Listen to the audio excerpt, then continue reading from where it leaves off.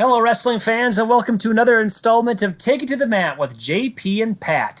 He is Pat, and I am JP, and it is, if Andy Williams was a wrestling fan, he'd be saying it is the most wonderful time of the year. And if Paul Revere was a wrestling fan, he'd be saying the D1s are coming, the D1s are coming. So many great things are going on in the world of wrestling right now. It is the Division I NCAA Wrestling Championships coming to St. Louis once again. And this is our NCAA Picks special. We will both be picking a champion, and we will both be just looking at each bracket and picking a couple matches to watch for the first round. So without further ado, I'll welcome in Pat. Pat, how the heck are you? Doing great. This is my favorite time of the year. It's been almost 2 years since we've had NCAA wrestling, so I'm jacked. I'm pumped. It's going to be crazy brackets, crazy wrestling, especially dealing with COVID and a lot of these guys on limited minutes. So I'm very, very excited. I can't wait. If there's anything to talk about as a huge headline in the wrestling world right now in the NCAA championships is I would bet that all 33 of these wrestlers, maybe 30, but I would say the majority of them would probably say they have 75 to 80% left in their tank. Because, I mean, you look at how many matches these guys have wrestled, and I want to say the most I've seen is one guy's got 20 matches, and that's first among a big gap. I mean, you look at a lot of these SoCon guys, and they've got upwards of 15 to 20 matches, but then you've got guys that are 5 and 7 and 6 and 6, and some of these guys have just had to get matches to qualify for the national tournament to even qualify, to even have that match limit. So when you're looking at the shape that these guys are in right now, it's not your normal national tournament where these guys, everyone's banged up, everyone's got a bad knee or a bad elbow, and everyone's just like favoring some type of injury. The majority of them, boy, they are ready to perform. Yeah, and you see with some of these seedings, you look at Max Mirren, who has 3 losses, and they're to the 1, 2, and 3 finishers in the Big Ten, and that gave him a 12 seed. And he's just a small example that this seeding is going to be crazy. There's going to be a fair amount of upsets and some great matches. Thursday night and Friday morning is going to be a lot of fireworks. So I'm very excited for a very interesting NCAA tournament. Yeah, that is no question about it. We will definitely bring that up here on Take It to the Mat with JP and Pat, the NCAA Picks special. Yeah, my goodness, these seeds are weird. Let's just say that. There are some brackets where, like, what was the NCAA thinking when they were actually picking these guys? Because you had a very good point right there. You lose to the top 3 guys, and what? He's a 12 seed? Yeah. I mean, Max Mirren? I mean, there is going to be many more examples of that as we go on. So without further ado, let's just go ahead and start and talk about the 125-pound bracket. Opening question, who is going to be your runner-up? Because we already know who the champion is going to be. I mean, come on now. We're not going to argue at all on this one. So, well, here, let's make it a little interesting before going to that. Are we watching the greatest college wrestler of all time? That's a great opening question, Pat. That's a great hot take to start things out. And man, I mean, it's just, are we watching the greatest? Man, there really kind of brings up something that I chuckled about this morning, that Drew Brees is retiring, and Max Kellerman says, is he the top perennial powerhouse quarterback ever? Is he in that top perennial powerhouse? Is he in that top echelon? And Max Kellerman said no. And you got Dan Graviano and Stephen A. Smith looking at him like, are you kidding me? So it's kind of the same type of thing with Spencer Lee. Is he the top upper echelon wrestler that we've ever seen? I think he just barely makes the cut in that way, maybe, because I guess as far as him being top dog, he's definitely up there. But the reason why I'm saying that, because when you're looking at the greatest of all time, when you're looking at one of the greatest of all time, and Spencer Lee on paper is just obliterating everybody, But dare I say, in the Big Ten tournament, he got taken down twice. The audacity, right? Right, exactly. And that really, I'm sorry, Spencer Lee, that doesn't make you number one. Do you think Spencer Lee gave him the Thanos, just like all that for a drop of blood, all that for a takedown, and then just finished off the tech fall? I mean, dare I say, when you texted me, and you were spot on, Pat, by saying give it to freaking Ragusin for having the best performance at 125. And Schroeder was almost a close second to that in the finals because he took down Spencer Lee to start out with. But Dylan Ragusin had a run for his money, but no one would understand that comment if they looked at the box score and just saw that he got taxed. Because he did give Spencer Lee a little bit of a run. Then that's just really pushing it. I just really laugh at myself for saying that because, I mean, he tech-falled him, and Spencer Lee baited him perfectly of how quick he is going in on those shots where you think that Ragusin's going to be thinking I'm looking pretty comfortable here. Upper body, boom.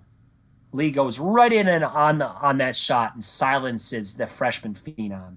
Just silence him. And, but yeah, that's the long answer for your question is, are we in the presence of one of the greatest of all time? We are. He's not the greatest of all time, and because he's given up takedowns still. Kyle Dake never really gave up any takedowns. I mean, he was that dominant.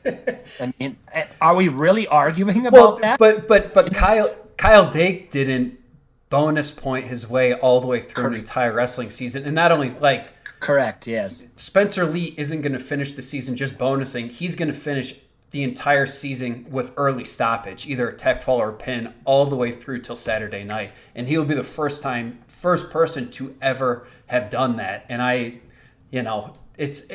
they're different. Kyle Dake wrestled so close and was stingy with things, and Spencer Lee throws caution to the wind sometimes because he puts points up in bunches. I remember it was the last year he wrestled Pat Glory, and they're like, Pat Glory looked really good when he got tech fall in the second period. Like, he's just a different type of wrestler. He's a mutant. He is. I think we're looking at the greatest collegiate wrestler of all time.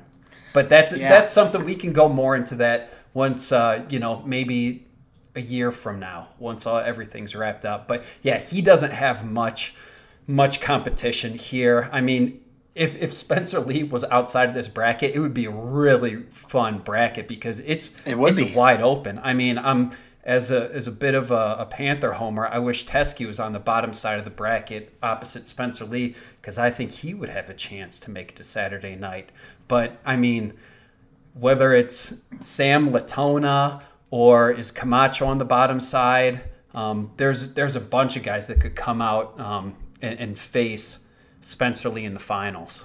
Yeah, Camacho is on the bottom side, but you are right. I mean, this is a different dynamic when you're looking at a national tournament like that this year where a lot of these guys never wrestled any non-conference. So Brody Teskey's 12-1, and it was all within the Big 12, if I'm not mistaken. So next thing you know, he's got a first-round match against Oregon State's Brandon Kaler, which I believe they did duel each other in the beginning of the season. So Teskey may have wrestled Kaler.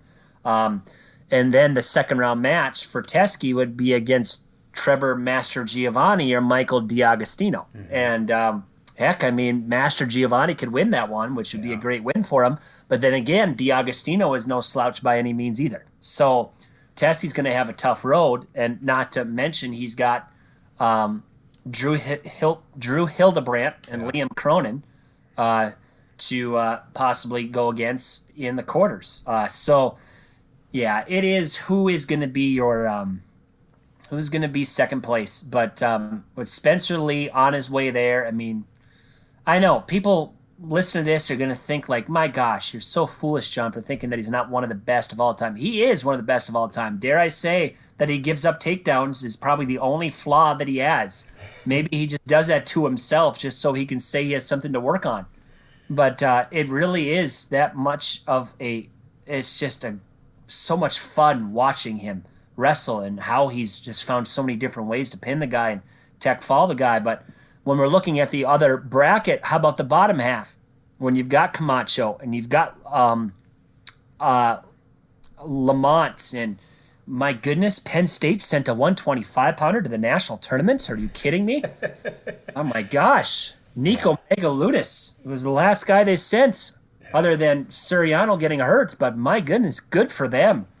Robert Howard's even above 500. I think the curse of Nick Suriano's been lifted. I wouldn't hold my breath. But yeah, good for Penn State for struggling to get somebody in there. You know, it's nice for them to look mortal in at least one weight class. Exactly. But yeah, looking at the bottom half, you've got some pretty good matches coming at you. Dylan Ragusin is an 11 seed. Man, I'd be upset if I was Daniel Vega. He's a 22 seed, 14-6, going against Ragusin first round.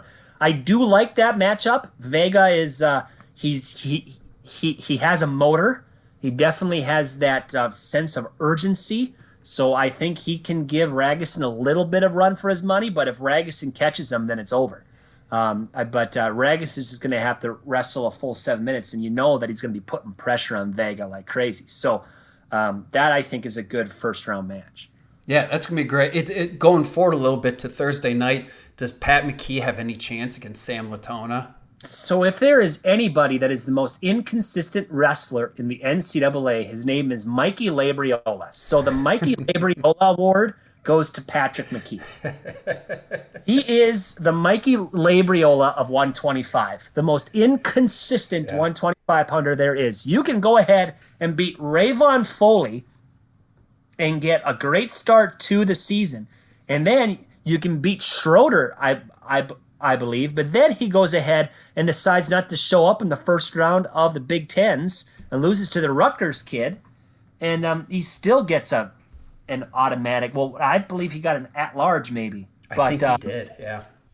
Yeah, 8-6, and he's a 15 seed. You look at some of these guys that got their automatic bids of winning their conference, but then you shit a brick like Patrick McKee, and you get a 15 seed. Yeah. Noah Certain is no slouch of a wrestler either. So a 15 and an 18 with Patrick McKee and Noah Certain, not a bad matchup. But do I see McKee making it to the second day?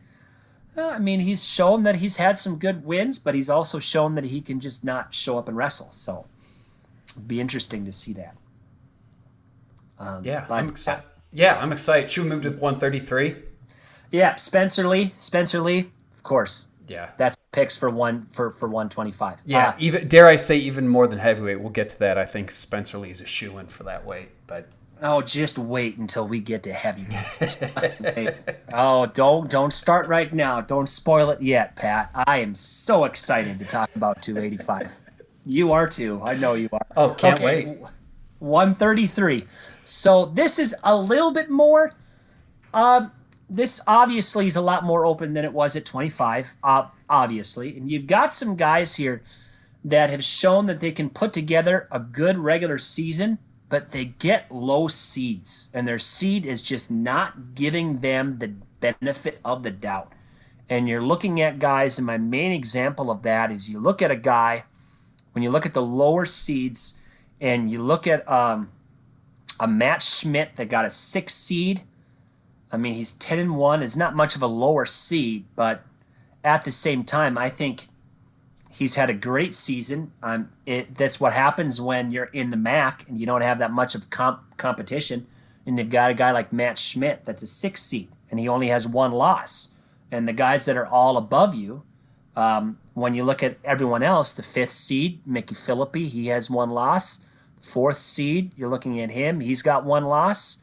3 seed, who's the 3rd seed here? Corbin Myers. Corbin Meyer, undefeated. And then the top seed and the 2nd seed, undefeated. Mm-hmm. So I guess not really a great example of what having a low seed, but I'll give you a better example. Okay, I finally found a guy to go with my statement here is Paul Bianchi.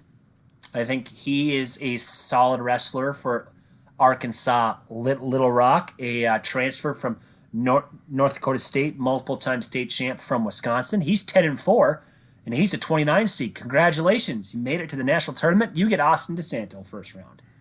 Yeah, that's not really nice of them to do that to him. And it stinks that we didn't have, because it's those smaller schools that got hurt worst by COVID and everything like that, not having these open tournaments and everything like that where they could sneak in and, get a couple upsets and improve their seeds, and it really hurts them. And then even Malik Hines has had a great year for Lehigh. He's a Florida guy that I've kept my eye on, and he's had a good year, but gets stuck in the 17 seed. Even if he beats Devin Turner, you get rewarded by wrestling Dayton Fix.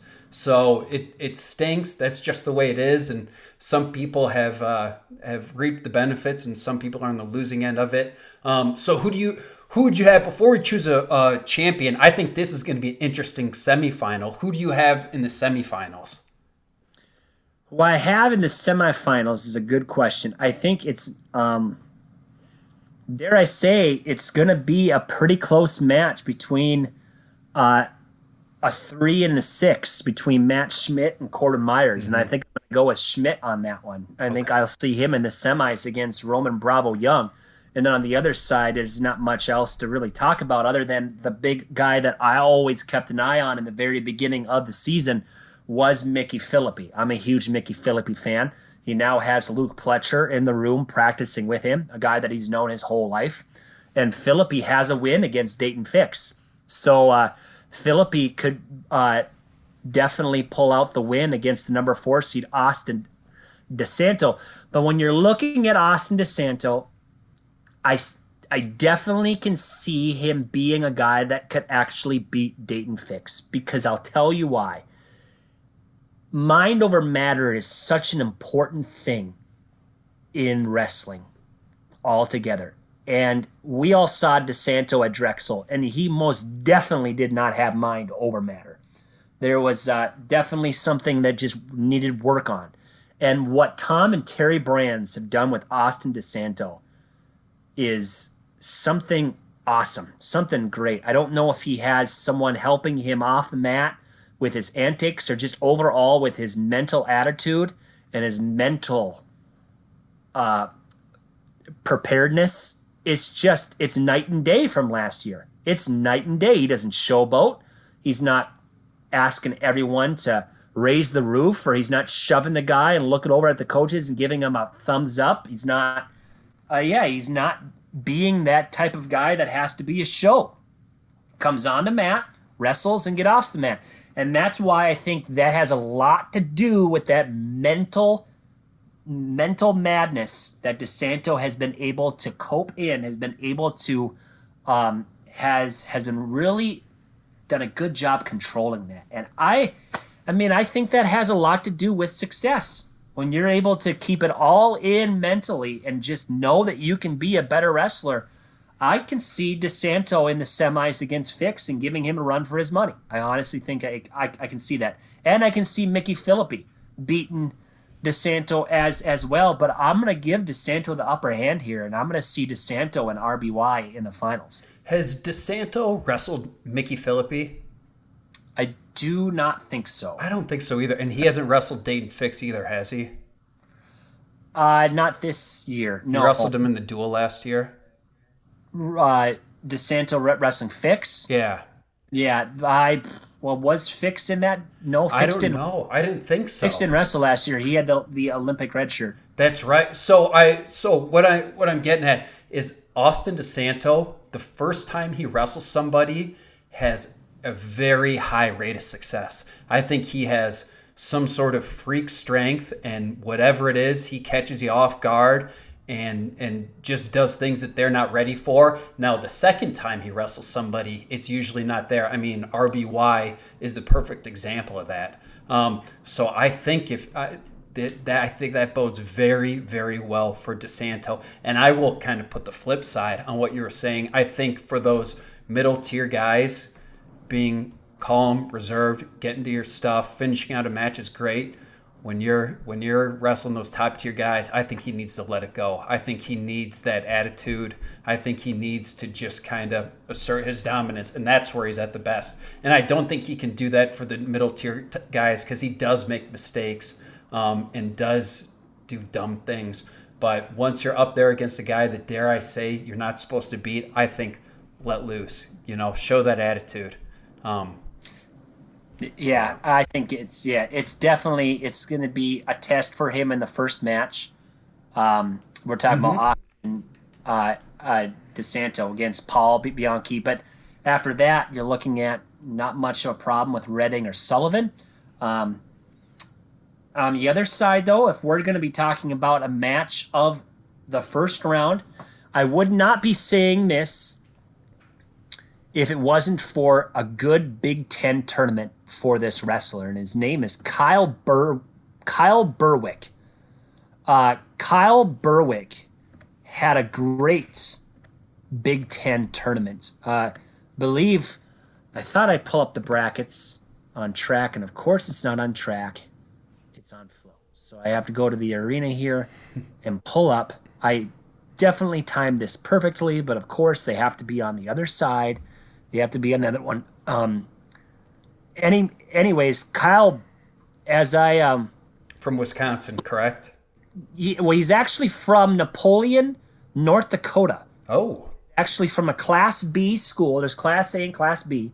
He's a 5-time state champion from North Dakota. And he, rumor has it, I think he's a big Chris Bono fan, so was going to go to South Dakota State, but gets recruited to go to Wisconsin because, of course, Bono is there now. So, great freestyle guy, great Greco, just does a great job with the club atmosphere.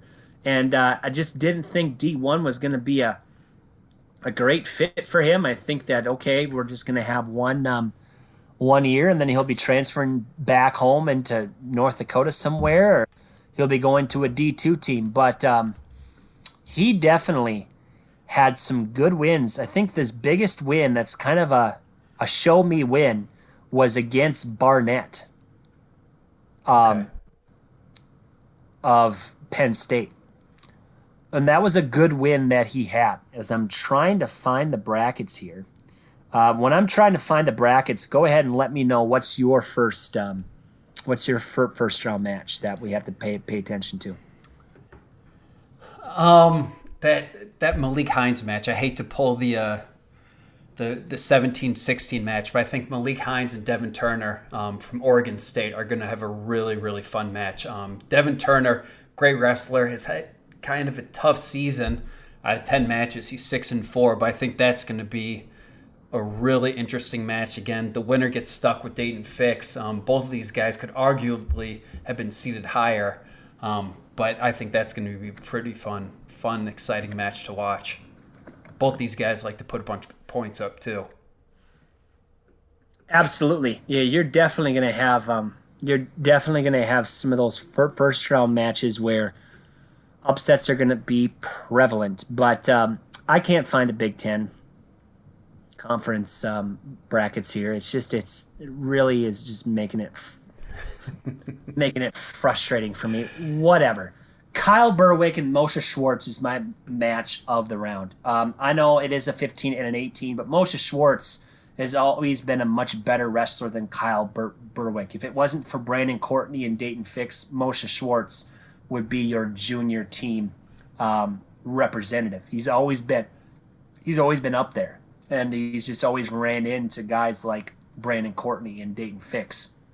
So, and because of Kyle Berwick having a good Big Ten tourney, I think he's really shown himself. Even though he's 6-6, he's had some quality wins, and that's when you get a lower tier conference compared to the Big Ten. You get Moshe Schwartz, who has proved himself before being a pretty good wrestler, and it's on the completely different side of your match of the first round, and the winner of that match gets Roman Bravo Young.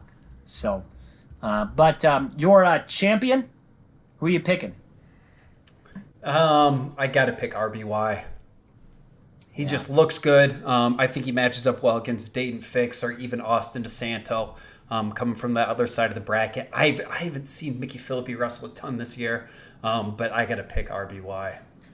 Man, I would love to pick Mickey Philippi, but yeah, RBY he has looked pretty good, and it's hard to even go against him. So there's a lot of good matches here in the first round we could talk more about, but we'll go on to 141 now on the Take It to the Mat podcast with JP and Pat. He's Pat. I'm JP. It's the NCAA Division I Wrestling Championships Pick'em special. So far we have been pretty friendly with each other. We have Spencer Lee and Roman Bravo Young as both of our picks. So we'll go to 141. Maybe we might not be too friendly with each other here, but there are some pretty good matches here, and I think there's one guy that's to me that I've always overlooked. I've not given him enough credit, and when credit is due, it is about time that I give his credit that is due. And I'm just going to go ahead and right away and tell you the guy that is going to win this tournament is Sporting Penn State. I think Nick Lee is going to be winning this. I just overlook him so many times because of him just being the kind of calm, cool, and collected guy that's so good, so dangerous. And you always count him out. And he's never been that guy that's been able to finish it because there's always just been more flashy people being able to get the best of him. But no, I think this is his year. He will get that rematch against Seabass, but I think he will be the victor against Seabass. And man, you have some other really good guys on that bottom side too. But yeah, I cutting to the chase. I guess I'm gonna say Nick Lee. I think this is a three-man race, right? Are we in agreement with that between Seabass, Nick Lee, and Jaden Ironman? There isn't anybody else. Like it's a big gap between them and Tariq Wilson. I mean, Nick Lee's going to have a tough match against Ian Parker, who's looking really good. It looks like Friday morning. But I think Seabass takes him. I think Seabass should have won the Big Ten semifinals. But either way, I don't think it matters. There's a guy on Division Quest. He came to Iowa for a reason, and that's to win a national championship, and I think he's going to do it. He's looked sharp all year. Had a close match with Lee in the Big Ten championships, but Ironman is just on a different level. He is on a different plane of existence right now. He is completely zen. He knows what he's doing. He's putting guys on their back in funky moves. He's doing crazy banana splits, cartwheel takedowns, and I think he puts it all together to win the national championship. Speaking of Jaden Ironman, I could tell you when you get a big transfer like that, the head coach of the team that he transfers from has got to be upset saying, man, we could have had him for one more year and you definitely can't replace a Jaden Ironman. But Alan Hart of Missouri has been a dark horse this year. And it was kind of a surprise that he loses in the Max. I mean, he's had a great year and he has not been winning by a few points. He's been showing up. And I really think as a 6th seed in Alan Hart, where he definitely can give Seabass a run for his money. I said it. And I think if it's the real Alan Hart, it's going to be a difficult match for Seabass. Do I think Hart beats him? No, as much as I really would like to see Alan Hart, because dare I say it, Rutgers is a school where just wrestlers go to be hated. And I just have started to just not like anybody that's gone to Rutgers. Used to be a fan of Schnalte. Gosh, I don't like that kid at all. Used to be a fan of Nick Suriano. He comes there, and now he's not even wrestling there anymore. And then Seabass wasn't against him for Northwestern, but now he's at Rutgers. And I hope we see Alan Hart against Nick Lee in the semis, but the best match is going to be Seabass and Nick Lee. If they're going to be able to replicate what they did in the Big Tens, which I think is going to be pretty hard to do because you just can't replicate a match like that, it's going to be an interesting match. But, man, look for Alan Hart. If he loses early, if he gets upset, I mean, you got a number 11, a guy from Navy who's 12-0, and his coach is some guy named Kerry Kolat. Gosh, why did I forget his first name? No, that's all right. Yeah, Kolat. He knows a little bit about wrestling, doesn't he? Just a tad, but it's enough. It's enough. So, I mean, you're going to have Cody Tribus, 12-0, against a very tough Alan Hart. But, yeah, you're going to have arguably one of the best wrestlers ever to not win an Olympic gold medal be in your corner in Kerry Kolat. So, man, you got some stellar first round matches again. You got some stellar first rounders, but I just think Nick Lee is going to be the one that's going to be surprising people. Even though he shouldn't really be a surprise for people. I think he will be the winner. Yeah, I'm just looking at that. Yeah, that quarterfinals, if Ian Parker makes it through, which I would be surprised if he didn't, and Alan Hart makes it through those quarterfinal matches, I think one of those guys might go down, whether it's Seabass or Nick Lee. I wouldn't be super surprised if one of those guys lost. Even just looking ahead, they've got that match circled since it was such a close one in the Big Ten semifinals. Did Seabass lose on a locked hands, or he had a locked hands in the second period or something like that, if I'm remembering correctly? Against Nick Lee. Against Nick Lee, I didn't get a chance to see the full match. I saw the scramble on highlights, but didn't get to see the full match. But I heard there was some controversy in the match there. But I got to tell you something, Pat. Doing the match side broadcast for ESPN the last 4 years and not being able to do it this year sucks. But if I'm looking back, and one of the best rounds is the quarterfinals. Because you are right. The quarterfinals are going to be stacked if they play out the way they should be. Ironman against Red, Demas against Wilson, Seabass against Hart, Ian Parker against Lee. That is some pretty good quarterfinals right there. Yeah. You're going to have some great matches there. And Ian Parker is definitely an upset specialist. So, hopefully it doesn't happen in the quarters. Just hopefully he waits to do that on the backside. But, man, it's going to be a stacked quarterfinals if the top 8 seeds go the way they do. But, yeah, look for some of those lower seeds. You never know. Because, like I said, one guy we haven't even mentioned yet is Real Woods. I mean, will he even make it past the first round?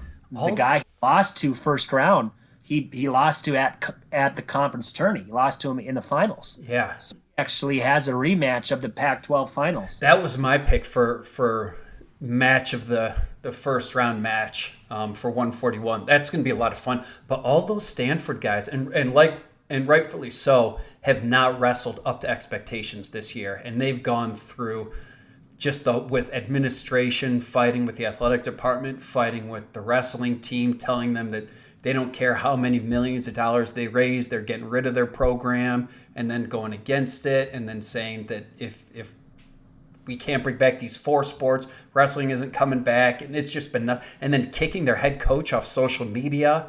So it's been wild, and I empathize with them.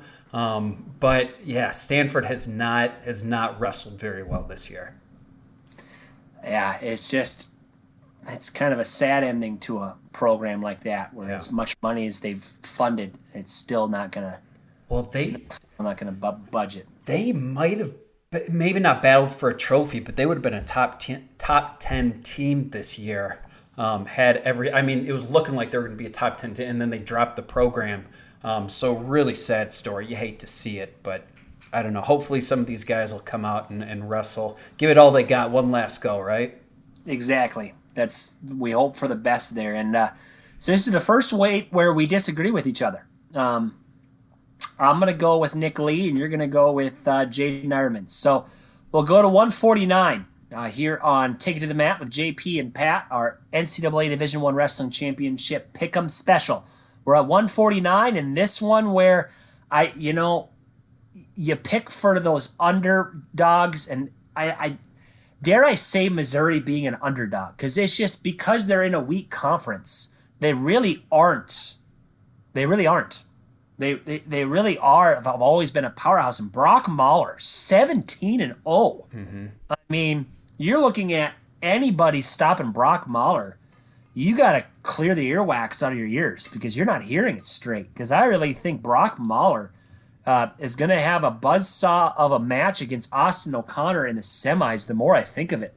And I think Mahler is going to be the one in the finals against Sasso. And boy, is that going to be a barn burner. I think that's going to be lit up. And I will wait to save my champion. I'll let you speak here a little bit. But as much as I really do like JP O'Connor, O'Connor's had some too close to comfort in some pretty big matches in the times that I can remember. It's been pretty close. And he has not always been a lights-out guy. And Sasso has been wrestling close matches this year, too. I mean, he did last year as well. but he doesn't feel like the same Sammy Sasso as he did last year. I don't think he was going to win last year. I think what's his name from Iowa was going to win.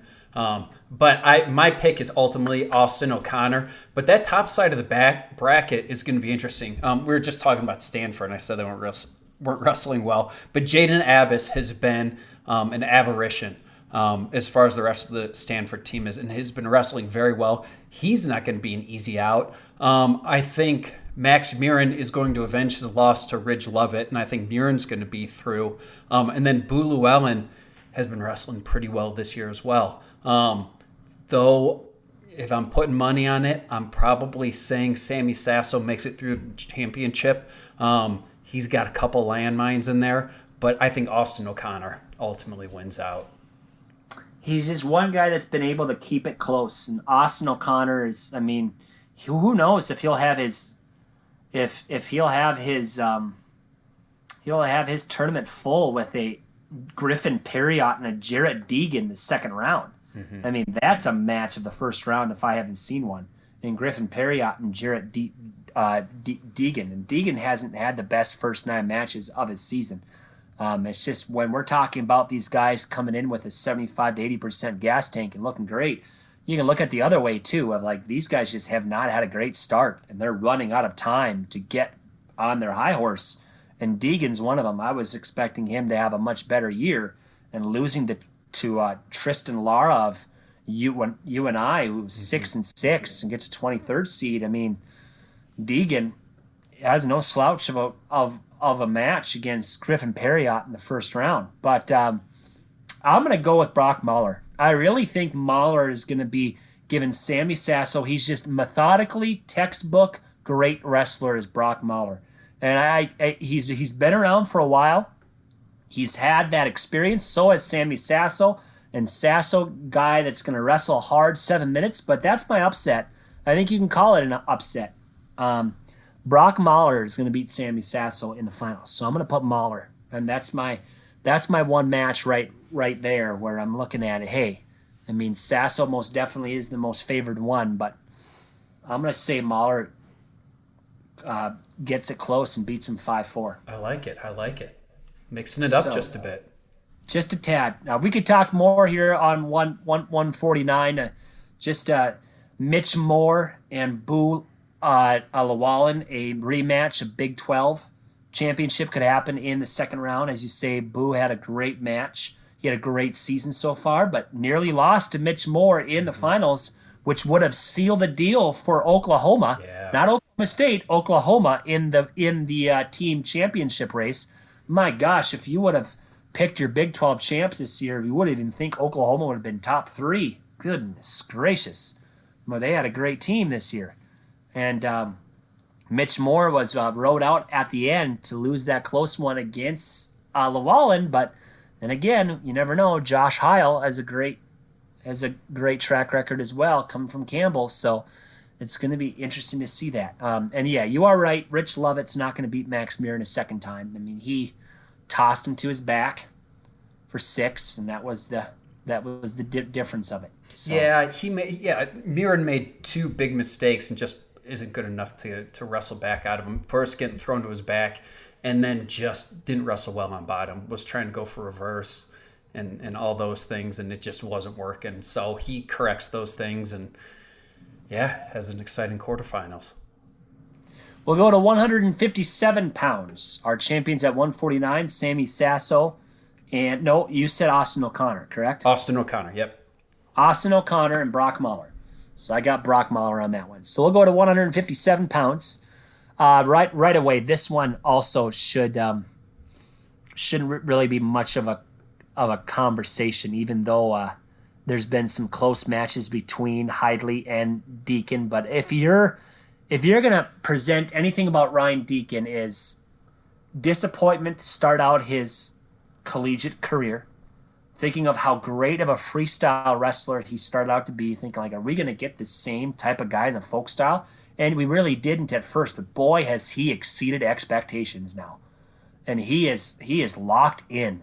Ryan Deacon is going to be my champion at 157 pounds. I just don't think Hidley as much as he's made the finals. And has he broken that? Broken that strip yet? He's made it to the finals, but I think he lost to Jason Nolf his freshman year. But did he ever win it?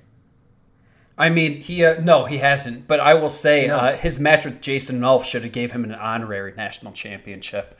It was probably the closest match Jason Nolf had in a while.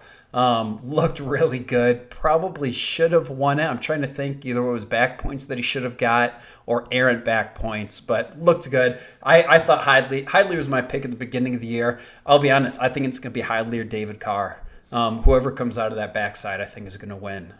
If you're putting a gun to my head, I'm saying Hidley. But Ryan Deacon, he wrestles close matches. He knows what he does, similar to Sammy Sasso and those other guys where, yeah, they keep it close, but it is never really gets away from them. It's going to be another pitcher's duel, I think, with him and Caleb Young in the semifinals. But I think Deacon ultimately make the championships, but I think whether it's David Carr or Hayden Hidley, they come out on top. Yeah, that's how I'm feeling.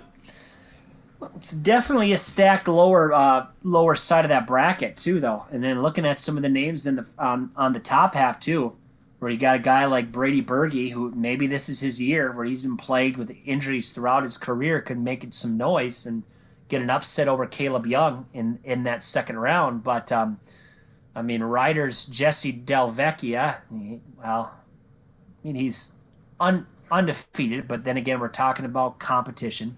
And I mean, as a 4 seed, do I think that's a little high? Yeah.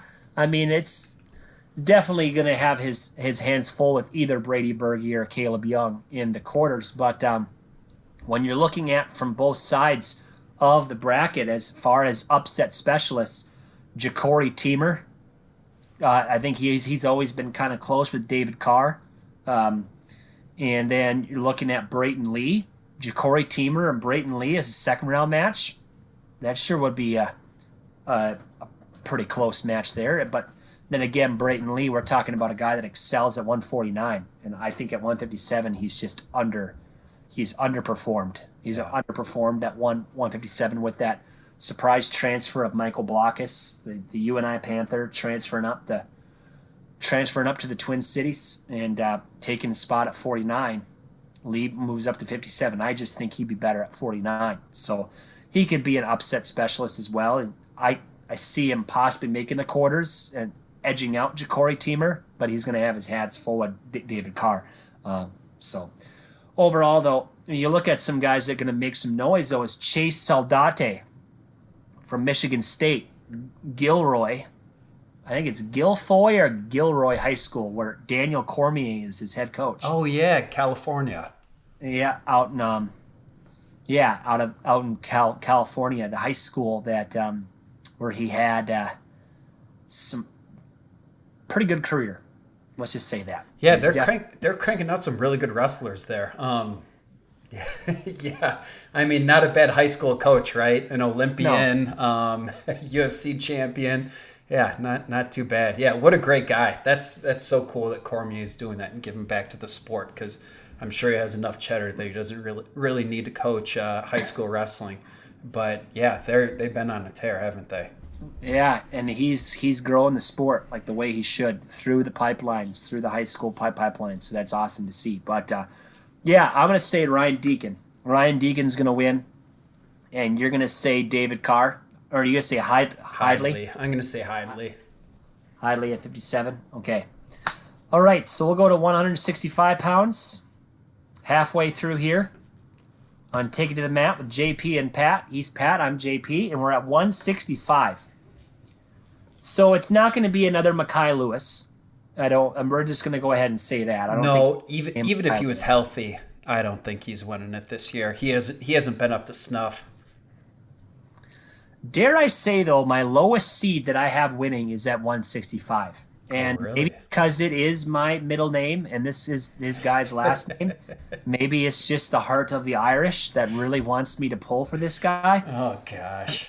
Yeah, you know what I'm going to say. How did you get on the Missouri train? When did this happen? It's true. I am on that Missouri train quite a bit, actually. Boy, I've been talking about every single Missouri guy at weight.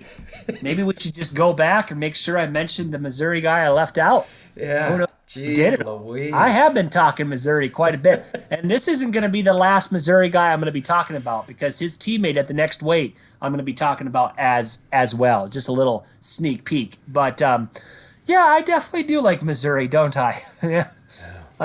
Yeah, Keegan O'Toole. Keegan O'Toole he has been great. He's been great this year, and I think he's definitely going to be challenged with Peyton Robb, who I think is going to beat Jake Wenzel. I think Robb's going to be in the quarters.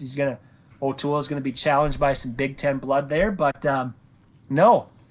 Congratulations, Wisconsin. You finally have yourself a collegiate wrestler other than Alex Derringer. So, yeah, I think Keegan O'Toole is your guy. Yeah, I don't think Keegan O'Toole beats Cameron Amin or Kennedy Monday.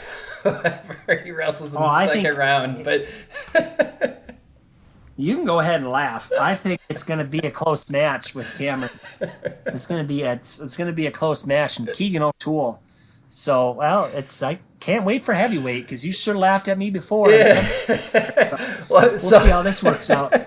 So we talked about Mekhi Lewis, which I know he's a 4 seed. That's a favorite to Alex Marinelli. I think it's his way to lose. I'll say this. So I was doing the video for you and I at the Iowa State Arizona State meet, and I'm watching both Matts and watching Anthony Valencia wrestle. Do you know what happened at this dual meet?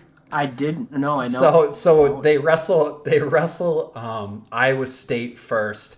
He's down by 2 points in the third period and hip tosses. Or no, he lat drops. The Iowa State guy pins him. Next match, he wrestles the UNI guy. It's close in the second period. I think the UNI guy got a takedown. And then he hip tosses him and pins him. And just like, he's so crazy, so weird. He's probably going to get beat and won't make the championships. But if he does, I think Alex Marinelli is in for a rude awakening. I think he does not match up well for Alex. I think those are contrasting style. I mean, Anthony has had a ton of success in the freestyle world. Was he in the national finals as a senior in high school for the U.S. Open, something like that. Just a phenomenal freestyle wrestler, and he's finally getting figured out in folk style. Wouldn't be surprised if he gets bumped early on just because of his style. But if he makes that championship match, it's gonna be tough for Alex. He's gonna have to wrestle a close match and not get into those inside ties like he loves to. Yeah, it's just gonna be disappointing because we're not gonna see that when Keegan O'Toole makes it through to the final. So you can keep dreaming, that's fine. But when you're looking at the side of the bracket with Alex Marinelli, when you're looking at that side of the bracket, I mean, Mekhi Lewis took it to him last time in the quarters. I don't think that's going to be the time this time around, but don't count out Shane Griffith. Don't count out the other Stanford guy. I mean, and believe it or not, don't count out Andrew Sparks. From what I heard, I did not see this. From what I heard, I think he hurt his knee, and he defaulted out of the Big Tens, and he's had some quality wins, one over Peyton Robb. The California true freshman, he is the California state champ, true freshman, and definitely he's going to have his hands full with Luke Weber, but if he's 100%, he'll beat Luke Weber, and it's going to be quite the second-round match between Griffith and Sparks, but heck, if Marinelli has another mental lapse like he did a couple years ago, you're going to see a non-Big Ten final. Yeah, I just think he's going to be locked in. Yeah, I know it's easy to say because he's the number 1 seed, but he was the number 1 seed before too. So yeah, but he was the number 1 seed. That's the worst seeding. Well, that's the worst draw, not seeding. The worst draw I've ever seen a number 1 seed get when he was the number 1 seed 2 years ago. That was probably my biggest match that I ever broadcasted because I want to say that I have probably had the most listeners out of anybody in the first round when I had Joe Smith and Alex Marinelli, the 1 versus the 33. Yeah. That probably was the most listened to match that round, and I knew I had to be on my best behavior. And I knew this one was going to be one of the biggest matches of the whole tourney. And heck, JoJo took him down twice. Yeah. But then got rode out, and Marinelli adjusted well, and we thought, okay, this is Marinelli's tournament to lose. But then, lo and behold, Mekhi Lewis just comes out with that just burst of energy, and it was too much for Marinelli to handle. So, but yeah, why not? I mean, it's going to be St. Patty's Day here in a little bit. As we're recording this, St. Patty's Day is going to be tomorrow, and I think Keegan will keep the luck of the Irish through the whole weekend. So, hats off to me, boy. He's going to need all the luck in the world. He better be plucking as many 4-leaf clovers as he can tomorrow night. Gosh, I cannot wait to play my tin whistle right in your face when Keegan O'Toole represents us O'Tooles and goes out and wins a national championship. Gosh, it's going to be so much fun. Not as much fun as heavyweight, but still just as much fun there at 165. So yeah, I say Keegan O'Toole, you say Alex Marinelli. We'll go to 174 pounds here on the JP and Pat. Take it to the mat with JP and Pat. NCAA Division I Wrestling Championship Pick'em edition. A recap here, 125. We both say Spencer Lee because we're not dumb. 133. Believe we both said Roman Bravo Young. 141 is when we changed minds there, and I said Nick Lee. Pat said Jaden Ironman. 149, I said Brock Mahler, and he said Austin O'Connor. At 157, I said Ryan Deacon. Pat said Hayden Hidley. At 165, I say Keegan O'Toole, and Pat plays it safe and says Alex Marinelli. And now at 174, we've got another number 1 seed Iowa guy. And this one I just really can't say no to. As much as I really do like that number 10 seed. Can you tell us who that number 10 seed is, Pat? I don't even know. Who has the Peyton Mako? That's the old tiger, the old tiger claws. So does this make you the Tiger King? Is that what we need to be referring to you? Wow. From here on out, the Tiger King? No, why not? I was like, why should I know the 10 seed? Oh, that's right. It's the Tiger King's pick. So you've got Peyton Mako coming through winning. No, so I don't. I don't. He's not. I'm not going to be that much of a Tiger King. I'm not going to be keeping more than one Tiger. Yeah. Well, actually, I have actually picked more than one Tiger to win. But man, when was the last time they actually had a national champion? I mean, it should have been Jaden Ironman if it wasn't for that pesky, that rotten Yadi Diakomahalis. But no, it's been a little bit of time. It's got to be Ben Askren. This is their last. No. Jaden Cox. Yes. Yep. Jaden Cox. Anyways, I mean, this isn't the Missouri Tiger Hour, so even though I'm pretty much making it like that. You have to tune in next week for that when you get a rub it in my face from all the success these guys had. Gotta find that Tiger fight song. When we're looking at 174 pounds, it's going to be really hard to not pick Michael Kimmer. The only thing of not picking Michael Kimmer would be to think if he's going to pull another Mark Hall, where he beats Mark Hall, but then when he sees him again, he naps during the scramble and gets caught on his back. Yeah. So that's the only way that you might see Kimmer not winning this. But I think Kimmer is going to win a national title. He has the most inconsistent wrestler in NCAA history in the semis with Mikey Labriola. Mm-hmm. But other than that, I mean, if Lance Runyon is healthy, Lance Runyon definitely can give Labriola maybe a run for his money because Runyon's just got that firepower. But then again, no, if Labriola's on, I mean, Runyon has been wrestling tough this year, but I got to give it to Labriola. But that quarterfinals match with Massa and Labriola is definitely going to be a fun one. Yeah, I mean, I think I agree with you. Michael Kimmer is going to win this. He's been on he's been on a mission. I think he would have won last year if they would have, despite Mark Hall winning in the Big Ten championships. But I think the back end, Carter Starocci, one of them, same guy. Starocci is wrestling really well. He's a young guy. Next year is going to be his year, but he's going to be the guy that comes on the backside and is going to be give Kemmerer fits. They'll make adjustments, but ultimately Kemmerer is going to win. So this is the most blasphemy I've seen so far, giving Demetrius Romero the number 2 seed. They award the conference champions a little too much, I think. Especially in the Big Ten has beat itself up, right? They've got they're the class at this weight. I mean, they've probably got 6 of the top 7 weights last I checked, and they'll just beat each other. Yeah, I agree with you. It's kind of crap that he got it, but I don't know. You have to give, especially in this year, above all other years, you have to give it some precedence. When you look at Dustin Plott, he could easily beat Demetrius Romero in the second round. Classic 15-2.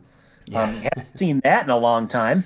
No, but we talked about it at the top of the podcast, right? That it's going to be a funky year, especially with seeds, and that I think you could be right. I wouldn't be super surprised if Plott did win that match. Do you know how the match went? Did they see each other in the Big 12s? No, Plott got beat by Hemauer. Okay. Yeah, Jackson Hemauer. Yeah. From Hemauer from Northern Colorado. Yeah. So he got beat, and then Hemauer lost to Romero, I believe. But yeah, they did not see each other. So I think Plott is going to give Romero a run for his money, and look for Caleb Romero to also give a run for his money.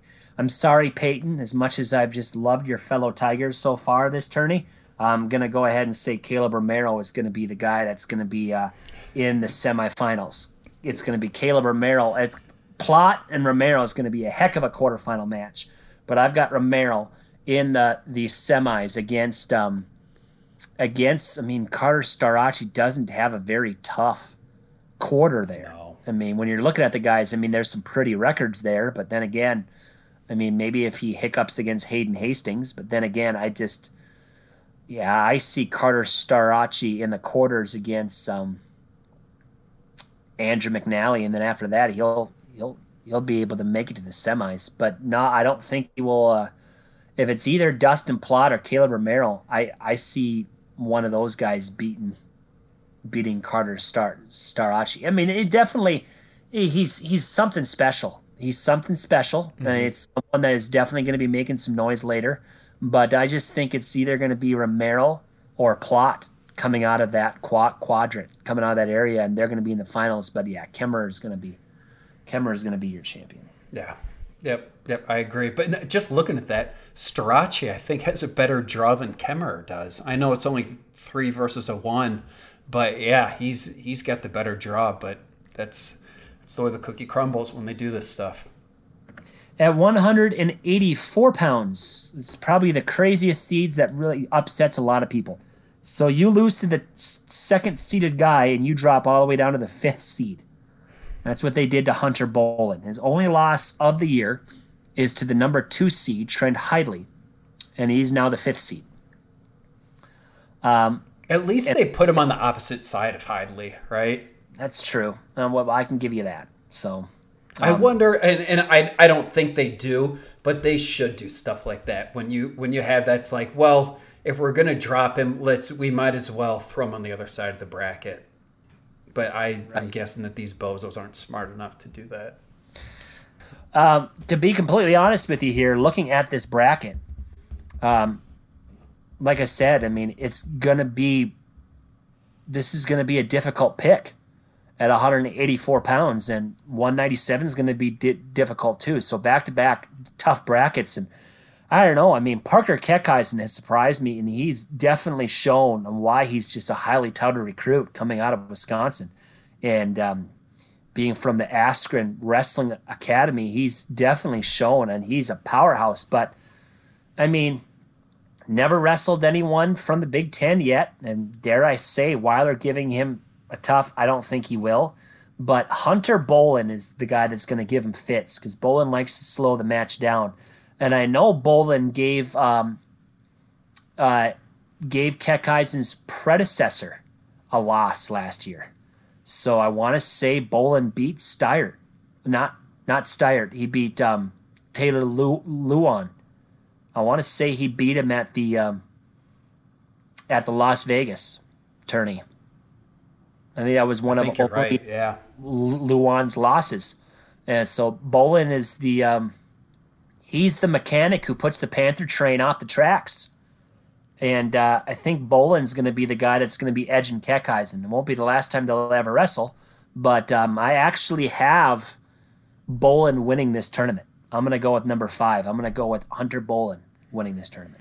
This is such a crazy way. I mean, would you be surprised if Nelson Brands won this? I mean, would you? Yes. Do you think it's outside the realm of possibilities? Yes. Is what I should have said. You don't think Nelson Brand can win a national championship here? Not this year, no. I think he's probably going to be the one to not all American. See, I think the top 12 seeds now. I don't know how good. Yeah, even Dakota Gear is good at the 11th seed. I think these top 12 seeds all have a chance to win it. Even the Wisconsin kid, Christopher Weller, did he beat Brands earlier? I think he's beat some of these top 10 guys as well. I mean, Taylor Venz looks good. And then, of course, Aaron Brooks, I think it's going to be hard for me to pick against him. I mean, he looked so good in the Big Tens, except against Nelson Brands. Of course, he did tweak his knee a little bit or his ankle while he was wrestling him, but Brands took him down a couple times while they were rolling. So this is wide open. I'm going to pick Keckeisen. I think Keckeisen, the freshman phenom, pulls it out and puts it together and wins it. It's going to be a crazy quarterfinal match between Hunter Bolin and Parker Keckeisen. If I don't pick Bolin, I pick Keckeisen. But I'm going to pick Bolin, and I'm sticking to it right there. I mean, don't count out big old Lou DePrez from Binghamton and Trent Hidley.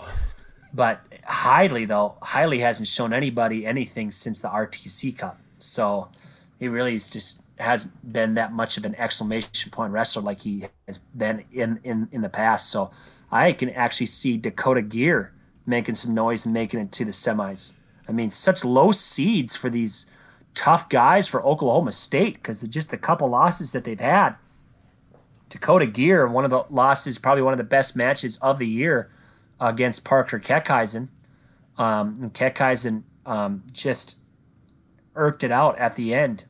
But look for Dakota Gear to make some noise on the other side. But yeah, I'm gonna go with Hunter Bolin. I'll tell you what, I would be happy as a clam if a Binghamton wrestler won it.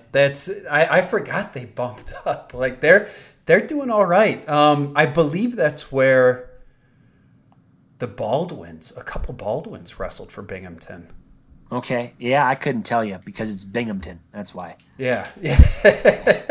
How dare you? That's an attack. Such a prestigious wrestling program. Right. Like and half of our fans probably, right? Yeah. Yes. Who knows? Yes. I mean, to be fair, my wife is from New York, and that's where Binghamton is. So maybe we've got a Binghamton connection there. So the old Bearcats, right? We're happy for you. We're happy for you. Binghamton, yeah, stepping up to the MAC. Wow. Boy, what a step up. Boy, watch out for Binghamton. Stepping up to the max. Good for them. How dare you? I know. That's an I'm attack. being rude. I'm being rude. I know. You're not supposed to attack a New Yorker.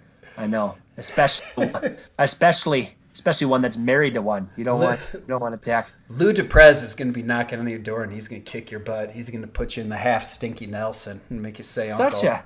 Such a New Yorker name too, though. Lou, Big Lou, Big Lou. Lou DePrez. He's probably Lou the second. His dad's probably Big Lou. He probably owns a barber shop. Big Lou. You keep digging your grave. You're going to get it from the entire depressed clan. I bet. Get out of here. Did you hear that? You hear that, Baldwin brothers? Take note. I'm not giving you my address. All right, so yeah, I have Hunter Bolen winning at 184 pounds. So we'll go to 197, and this is the most wide open weight in all of the tournament this year. My goodness, 197. I'm going to just list off a series of names, and they are going to be in the top half of the bracket.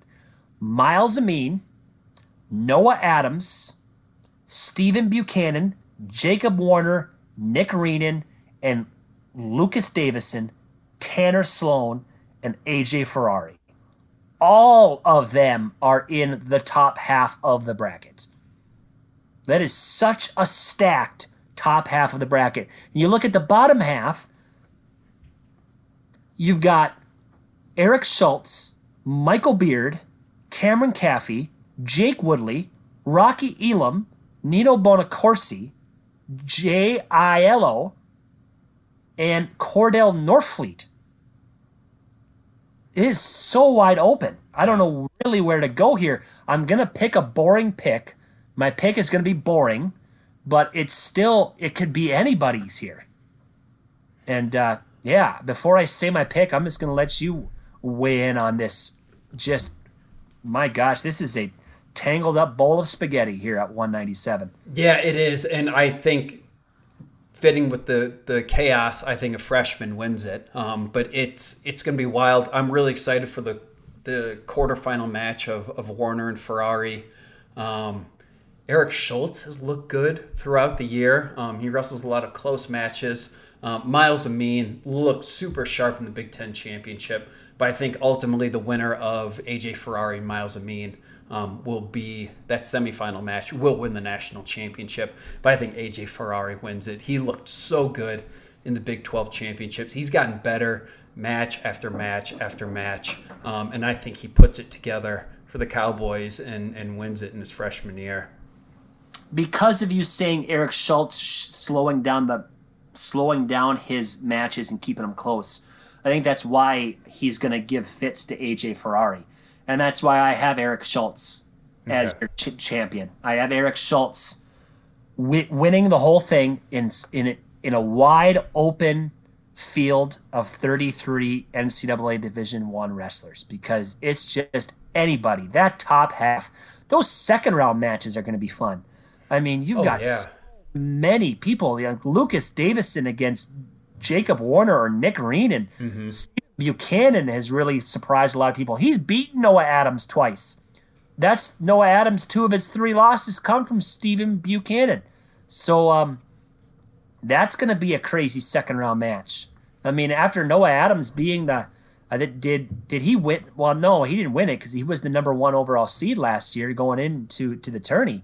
And now he's had 3 losses, and 2 of them to Stephen Buchanan. So, I mean, look at the Wyoming Cowboy. Giddy up here. Stephen Buchanan's got some chances to make some noise if he shows up like he's done in the past. But, Miles Mean's going to be tough to beat. And I know Tanner Sloan has always given people headaches. But when these guys drop to the bottom side, you better be on your best behavior. Because there's some guys that this is a bracket that if you do it all over again, it's going to be a different result. Yeah. That's how good it is, of how many stacked people there are. You could do this. You could simulate this bracket 10 times, and you're going to get 10 different national champions. You could. You honestly could. Yeah, and I'm looking, and Rocky Elam hasn't been a slouch. I'm surprised the Tiger King didn't bring him up. It's Cam Caffey has been a little bit of a disappointment this year. But I wouldn't sleep on him either. He's known to put up some fireworks.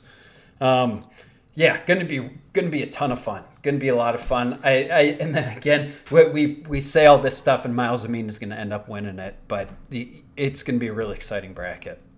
So who are you picking? AJ Ferrari. Yeah. We say this. It's going to be wide open. Next thing you know, the 1 seed runs away with it. But I'm glad you mentioned Rocky Elam because that's probably the best match of the first round. Jake Woodley's record does not give him the credit that he deserves. He's a tough wrestler, and the Rocky Elam and Jake Woodley is going to be a tough round. And I'm going to go with Jake Woodley winning that. And Woodley could even beat Caffey because Caffey's bumping up from 84. Mm-hmm. I really give Woodley a lot of credit. That I think he deserves it. And you are a 26 seed can make it to the quarters.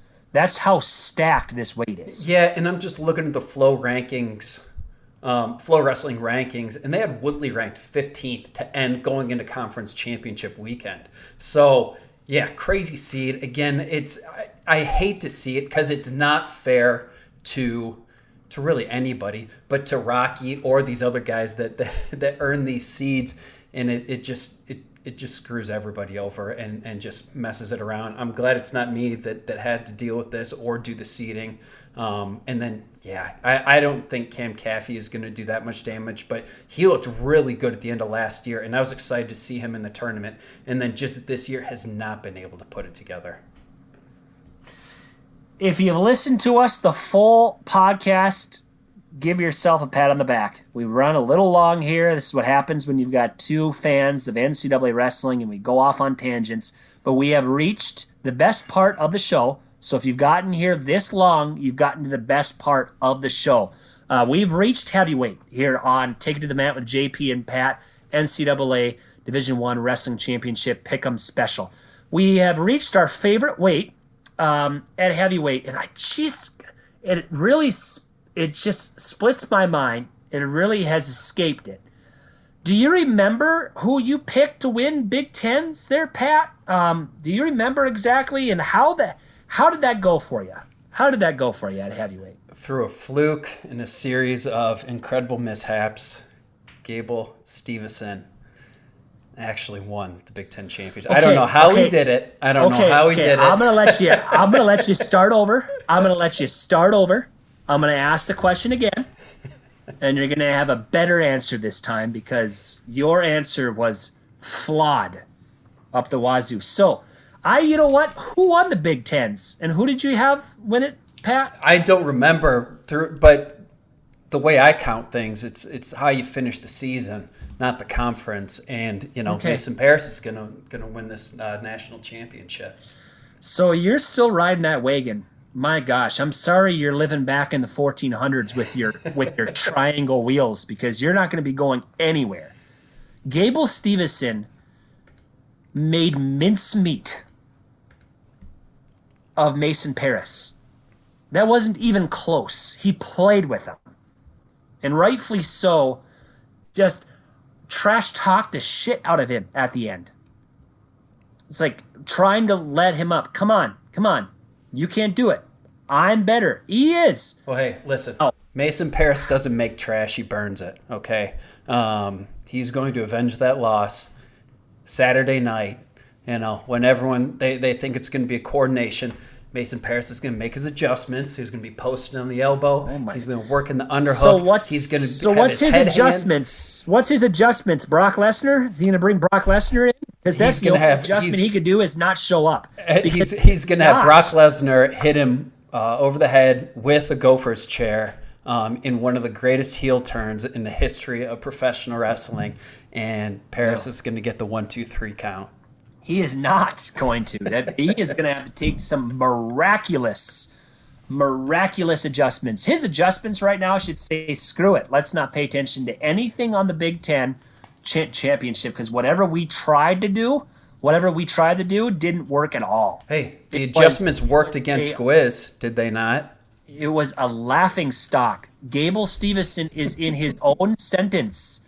He's even going to beat Gwiz next time. He's going to win an Olympic gold medal. He is going to go right off in the sunset as one of the best heavyweights to ever set foot. And he's got Taha Ghul and Pietrashvili to tangle with and in Worlds. So I might be biting off too much of the piece of licorice already, but I have a big mouth. And so far, I've eaten a lot of it. I've eaten a lot of the licorice. So might as well just take the full rope. Might as well just eat the full rope and just go with it. I've gone this far on the Gable Stevenson train, and we are going all the way. And Gable Stevenson is once again going to humiliate Mason Paris. It is not going to be close this time. It may be close. Maybe close. It may be a decision this time. But other than that, no.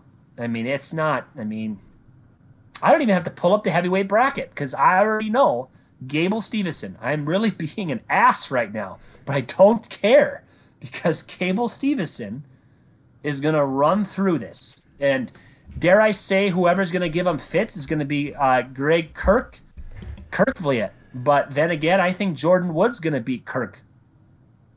And yeah, be a second round match. Yeah, he's not ready just this year. Kerkvliet, whatever his name is, he's not there. No, he's going to get beat by Cassiope, and I think he'll end up in that 5th place match. But it goes, yes, Gable is the best wrestler of the bracket. Then I'm sorry, Pat. You cut out. You cut out there, Pat. This isn't, but he's a great wrestler. But Mason Paris wrestles great. I think he does put it together and keeps it very close.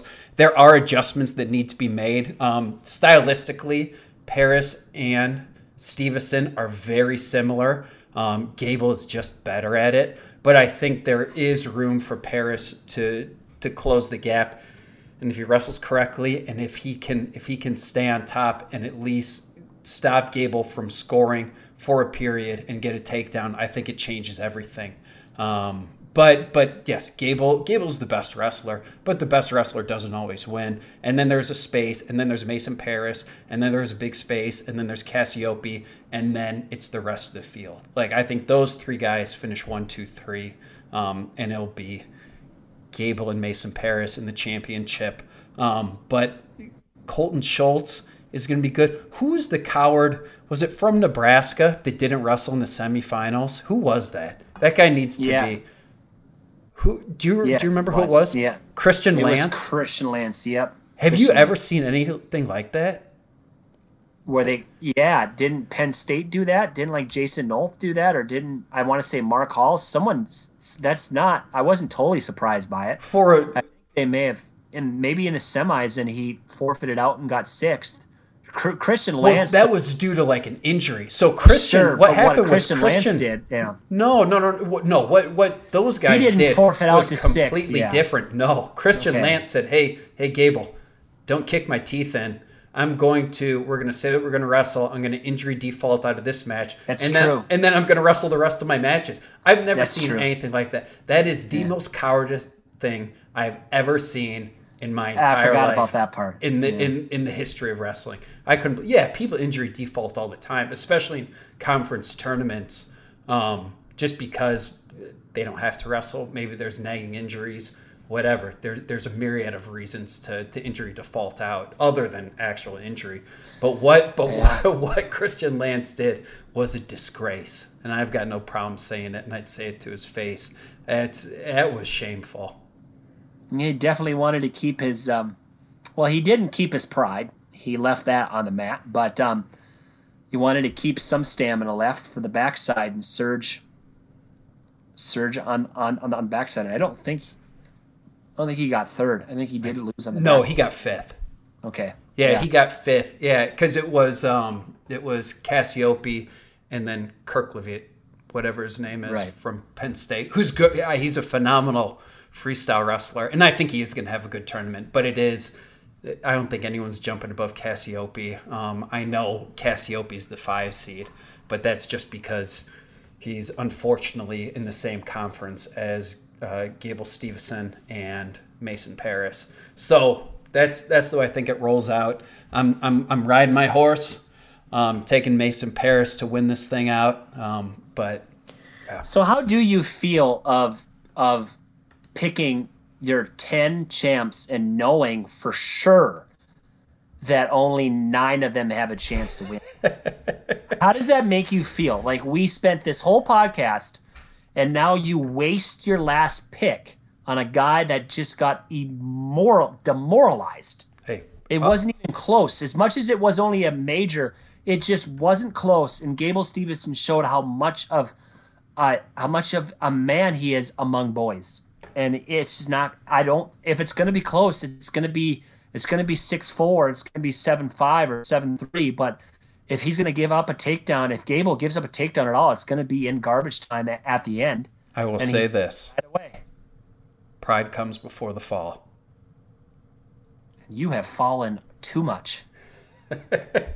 Let's just say that. Okay. No, I will. In all honesty, Mason Parris has gotten better every single time he's got on the mat. And that's why I said he's going to lose by decision. Freshman year to sophomore year to this year, and same goes for freestyle.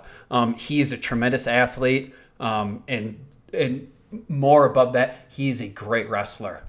So I think he's going to get better. I think he's going to get better match to match to match. It's just if he's had enough matches this year, and I don't know if he has, but we'll find out in the national championships. We could talk another hour about this, but we're gonna wrap. We're gonna wrap this NCAA Division I Wrestling Championship special.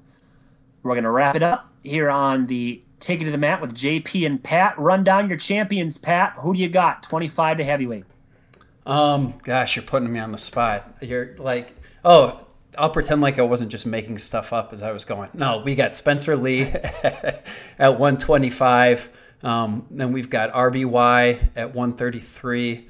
Ironman at 41. At 149, Austin O'Connor. At 57, we have Hidley. At 65, Alex Marinelli. 74, Michael Kemmerer. At 84 is Parker Keckeisen of Northern Iowa. 97 is AJ Ferrari. And then the nail in the coffin for you, the guy that brings it on home, Mason Parris at heavyweight. 125 is Spencer Lee. 133, Roman Bravo Young. At 141, I have Nick Lee. 149, I have Brock Mahler. 157, I have Ryan Deacon. 165, Keegan O'Toole. 174, Michael Kemmerer.